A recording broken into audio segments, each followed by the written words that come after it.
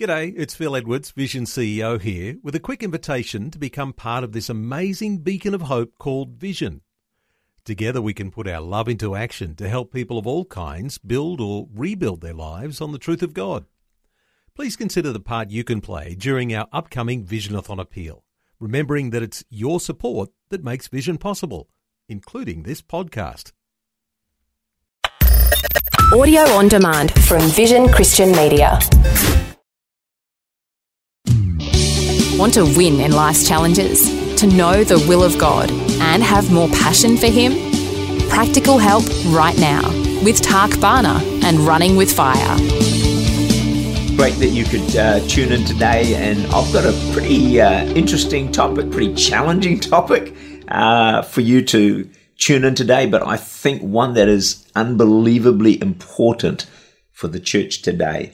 There are two ministries that we see in the scripture that go on continually in heaven before the throne of God. One is intercession and the other is accusation. Let me read you the verses. Revelation 5 verse 8. And when he had taken it, the 4 living creatures and the 24 elders fell down before the Lamb. Each one had a harp, and they were holding golden bowls full of incense, which are the prayers of the saints. That's intercession. Then Revelation 12 verse 10, now have come the salvation and the power and the kingdom of God and the authority of Christ. For the accuser of our brothers, who accuses them before our God day and night, has been hurled down. This battle between intercession and accusation may be the most significant battle that rages between the kingdom of God, represented by intercession, and the kingdom of darkness, represented by accusation. And it's in the heart of the church and the heart of every believer, you and me, that this battle is being fought. Now, Hebrews 7 verse 25, therefore he, Jesus, is able to save completely those who come to God through him, because he always lives to intercede for them. It's the nature of Jesus to be an intercessor. He uses the weapon of prayer to change hearts and situations and nations and people. That's why the church is to be a house of prayer. Satan, in contrast, is not an interceder. He is called the accuser of the brethren. So he accuses people before God day and night. Now, the degree to which God has access and rule in our lives, he will use us in intercession and prayer. The degree to which Satan has access to our lives, he will use us to accuse and criticize others. The choice is ours, whether we are involved in the ministry of intercession or accusation.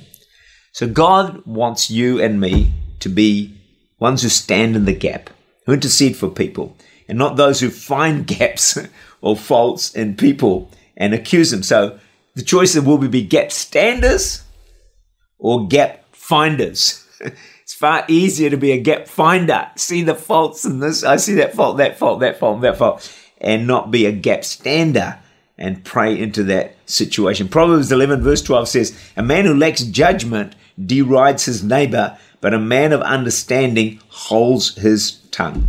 Now, Satan has many names, but accuser of the brethren is one of the most significant, and it's been given to him because of his amazing ability to get brother to turn against brother.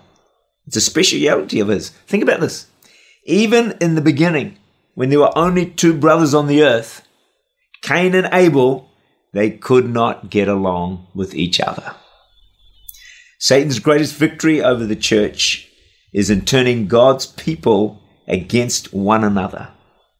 Accusation has been his most effective and deadly tool in destroying the power and witness of the church to the world. Our effectiveness to God will be in proportion to the extent to which we learn to get on with one another, be intercessors, and free of the deadly enemy of accusation. You know, all of us have experienced breakdown in relationships. None of us are perfect, and we all slip into the ministry of accusation from time to time, criticism, whatever we like, judgment, call it what you like. Now, we all fail here from time to time. But the aim of this message this week is for us to recognize the seriousness of the difference between accusation and intercession.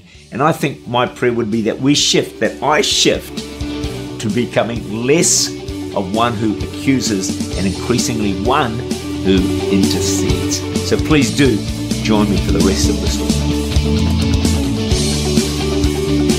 Tak Bana is the Senior Pastor of Church Unlimited in Auckland, New Zealand.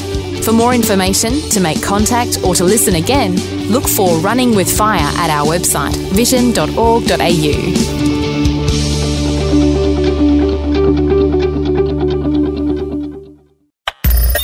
Thanks for taking time to listen to this audio on demand from Vision Christian Media. To find out more about us, go to vision.org.au.